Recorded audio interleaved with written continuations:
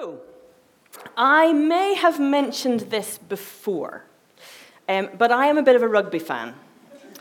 In fact, Susan said to me this morning on the way up, she was like, so I trust that we're either going to get a West Wing or a rugby reference somewhere in your talk this evening. And I don't like to disappoint. So here we are, right at the top. So I'm a rugby fan, but most particularly and especially a fan of Ireland and the British and Irish Lions. But what does that actually mean? Because, a lot of people say they're fans of things. But how can you tell if somebody really means it? Well, I would say it's about how it shows up in their life. So, the fact that I'm a rugby fan shows up, for example, in how I prioritize my time and my diary. The Six Nations dates are booked in, have been for some time, 19 days to go, if you're wondering. And if you ask me to do something at a time when Ireland are playing, then there is a 98% chance that I will say I am unavailable. Adrian and I were on holiday in Crete in September during the pool stages of the Rugby World Cup. And we absolutely had to be in front of the TV in the one bar that we found that was showing the matches for every game. Now, please do not feel bad for Adrian here, because Celtic and Scotland also had football matches during the holiday, and we were there for those games as well. We're very well matched in that regard. Being a rugby fan can also mark my communication.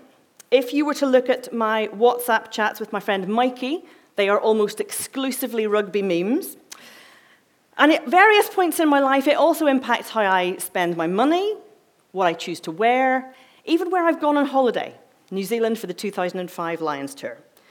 Being a rugby fan marks my life in a whole variety of ways. Tonight we are starting a new series for this term where we look at some of the marks of Jesus' disciples. If you are a disciple of Jesus, how should that show up in your life? What are the characteristics that should set you apart from everybody else?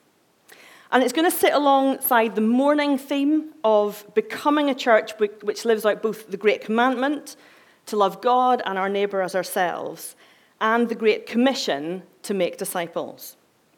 And so as we think about the marks of a disciple, we unsurprisingly start with love. Now, love is obviously a command that has been present since the Old Testament.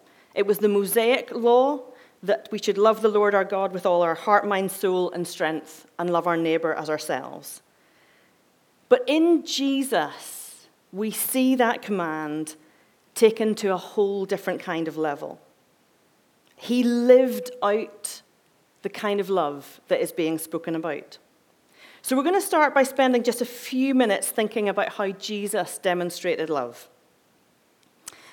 So firstly, the fact that Jesus came to earth at all was a sacrificial act of love. He left his heavenly home and made himself nothing, as we read in Philippians 2, taking the very nature of a servant, being made in human likeness. And he did this in order to live among us and show us example after example of what love is. He didn't just come to speak about love, but to practice it. His life was constantly marked by love. If we think about the interactions that Jesus had with people, he was constantly redefining love to include those on the outside, those on the edge of their society because of their choices, their reputation, their illness, to include the shunned, the ostracized, the shamed, and the lonely. Where others walked away from or detoured around, Jesus walked lovingly towards those in need. And he was unafraid to sully his name by being seen with them, willingly accepted the inconvenience of whatever time it was going to take to be with them, laying his hands on those considered untouchable, restoring health and restoring dignity. No one lay beyond the bounds of his love, not even his enemies. And of course, his ultimate act of love came on the cross as he laid down his life for us so that we might live in relationship with God for all eternity. If people thought that they knew what love was up until that point in history, they now had a new definition, and it was outrageous, far-reaching, no holds barred, lay it all on the line love. Love that goes beyond reasonable, beyond generous. Love that simply goes beyond. But Jesus didn't just demonstrate what real love looked like without expecting us, his disciples, to follow suit. In one of his most famous parables in Luke 10, Jesus is answering a question from a young man who seems to be trying to place parameters on how much this kind of love would have to mark his life. The man knows the commandments about loving God with all he has and about loving his neighbor as himself. But then he asks Jesus, "And who is my neighbor?" Perhaps he grasps the enormity of the kind of love that they're talking about and thinks, well, surely there must be a dividing line here somewhere, a place where this command stops, a point where I can stop loving. Maybe if my neighbor is this person and this person, but not those people over there, well, that might be okay. But of course, in response, Jesus tells the story of the Good Samaritan. And in doing so, erases any dividing lines that we might want to use to make this love a little bit more manageable and a little bit less costly. The Good Samaritan risked his safety, amended his plans, paid the price, all for someone who was an enemy. And Jesus finishes his story with the words, "Go and do likewise." This is the love that should mark us out. It's how people should be able to identify us. In John 13, Jesus tells his disciples, "A new command I give you, that you love one another.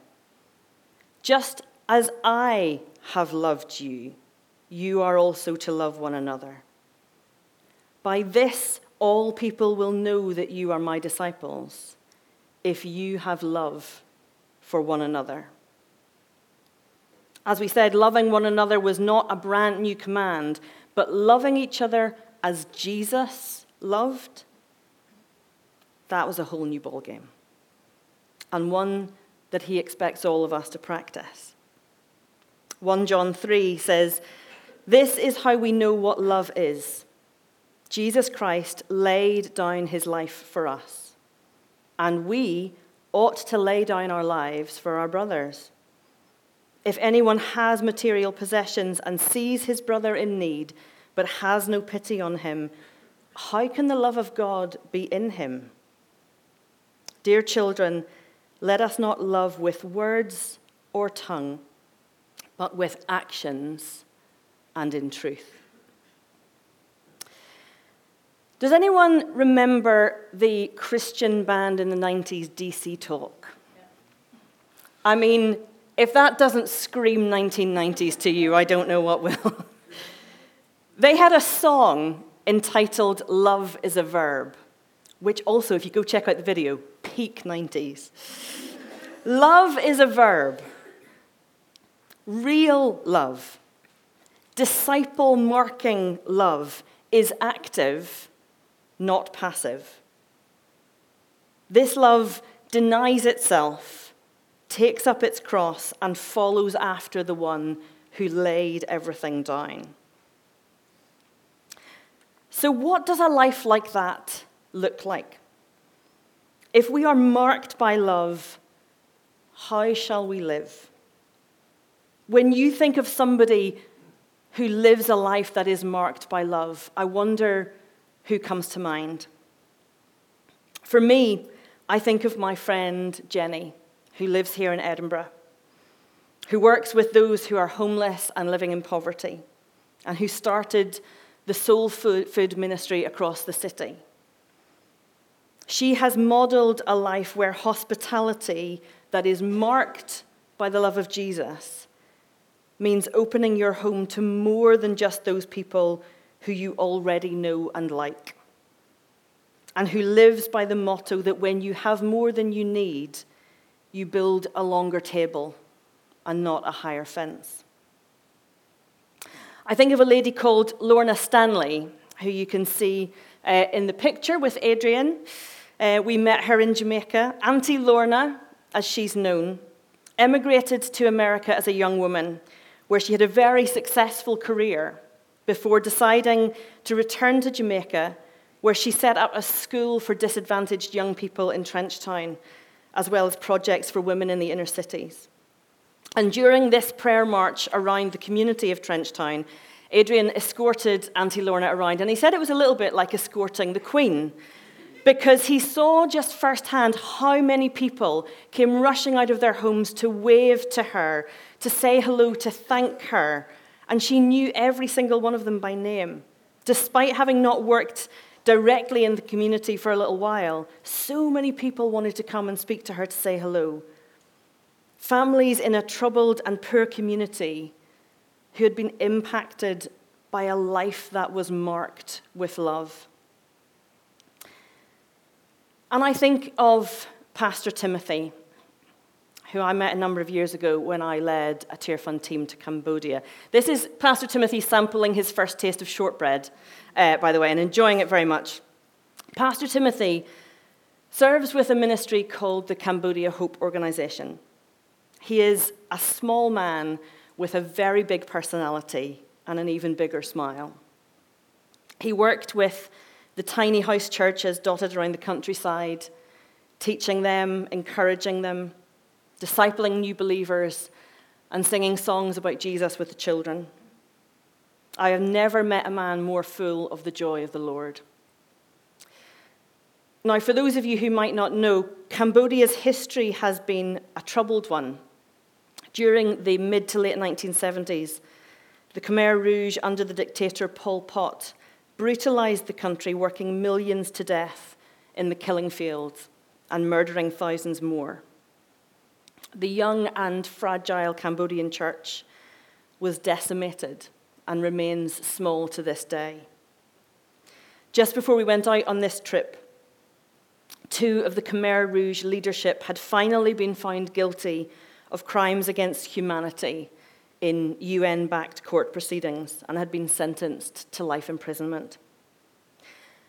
And as we traveled out, we wondered, what kind of impact would this have on the people that we would meet? Would it bring a long-awaited sense of justice or some kind of closure? And would there be a moment when it would be appropriate for us to ask? Well, one evening, as I sat with Pastor Timothy over dinner, the topic came up. This was a man who had lived through his country's darkest hour and had family members killed by the murderous regime. How did he feel about 2 of its top guard being held to account for their actions? What he said next just floored me. He said that the Bible says that no one deserves heaven, but that even the thief on the cross had the opportunity to respond to Jesus and be forgiven. His only concern for these men was that they should hear the good news about Christ and have the opportunity to respond. I was speechless. And even now, years later, I am moved and challenged in a profound way. A life of love also means loving our enemies. And loving our enemies isn't simply not hating them, not striking back. It's actively praying for them. It's longing for their salvation. It's forgiving them. A life marked by love will impact our whole lives. How we view those who have hurt us. How we spend our time. How we use our gifts and our talents, our money and our resources. Who we spend time with and how we treat them. You will maybe have examples in your mind of people who you know at church or in other spheres of your life who demonstrate what it is to live a life that is marked by love. Dave shared numerous examples this morning in his sermon, really worth listening to. We can add to that Gavin and Heather Faulkner working in Ecuador. Others in our church who have opened up their homes to refugees, those who serve on the caravan and the care shelter with the homeless in our city. I know that Adrian and I have experienced love from people in our house group who, despite facing difficulties of their own, have still taken time to show practical love and care to us. I find it quite a challenging thing to sit with. The question, is my life marked by love? When Dave told the story this morning about the person in our congregation stopping to help the man when he was waiting for his bus, I asked myself, would I have done that if I'd been there? I don't know.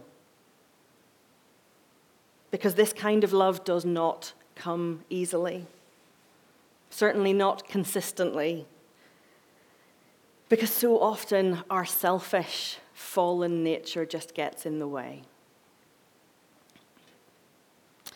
Now, you may not know this about me, but I hate to be late. Be it for the cinema or for a flight, I will always want to err on the side of caution and arrive in plenty of time. It helps me to feel calm and in control of my life. Adrian, on the other hand, has a more relaxed approach to timekeeping. And so it came to pass, on a cold, dark Christmas Eve some years ago, Adrian and I was driving us from Livingston, where we lived at the time, to the watch night service in this building. And we were approaching Balerno from the Ravelrig Road, and we had just crossed over the railway line when Adrian turned to me and he said, "Did you see that guy?" I said, "No, I had no idea what he was talking about." He said, "There was a young guy back there, standing alone on the bridge." It's a bit odd, do you not think, to be alone at this time on Christmas Eve, standing over a railway line? I agreed that it was, but by this stage we were driving into the village and ready to be parked up and at church just in time for the start of the service. And then Adrian spoke the words that I knew were coming. "I think we should go back." Once Adrian has seen something that isn't right, he usually can't let it lie. And his heart for the vulnerable is one of the things that I love the most about him. But there are many moments when it challenges every selfish bone in my body. And so for a second, or maybe 2 or 3, I did battle with my inner timekeeper, who was getting her knickers in a right old twist about being late for church. And then, thankfully, came the whisper of the Spirit, and I turned the car around. And we drove back to the bridge, and Adrian went to speak to the guy, and I stayed in the car and prayed. And 5 minutes later, Adrian came back. He said the boy had been having a rough time at home, just needed a bit of space. He assured Adrian that he wasn't about to do anything drastic and politely declined the offer to join us at church. And later that night, before going to sleep, we prayed for him. We didn't even know his name, but we prayed that he would know peace and entrusted him to God. And we never saw him again. And in some ways, that's a non-story. Not very much happened, and we don't really know the outcome. Did Adrian make a difference that night? Who knows? But I know that he stopped for the one, and he showed that person love in that moment. And I know that it made a difference to me, because too often I can be caught up in my own world, too full of my own concerns to see what's important or what the loving action is, even when it's right in front of me. And perhaps I'm not alone in this. Sometimes our already busy lives can become choked with lists and appointments and activities and goals, and our view of the world can just become a bit cluttered with things that are maybe not always the priority of Jesus. Every time I ignore that person on the margins because to include them would just be too awkward. Every time I decide that to stop and help would be too inconvenient right now. When the things on my list take priority over the people around me, then I think I am missing the very essence of the kind of love that should mark me out as a disciple of Jesus. Jesus told us to love God with all of our heart, soul, mind, and strength, and to love our neighbors as we love ourselves. To want as much goodness and grace and forgiveness and joy for them as I want for myself. And to include in that definition of neighbor those I find difficult. Those who are so very different from me. And even those who have hurt me. Now, of course, at times, there may be moments where we have to draw a boundary and step away from people or situations that have hurt us and that are not healthy. But even in some of those situations, we can love from a distance, even if it's just in how we pray for someone. Will we live lives that are marked by love? Will we love our brothers and sisters, our neighbors, until it hurts, until it costs, until we know that it can only be the love of Jesus burning inside us? And we can only do that if we come to him and ask him to fill us afresh every day, perhaps even moment by moment. And so we're going to do that now. We're going to have some other ministry in a moment or two for a couple of specific things. But just in the first instance, I'm going to ask you to just put the chairs to the side, and we're going to stand and have a moment of individual prayer and reflection and worship together. Fall afresh on us.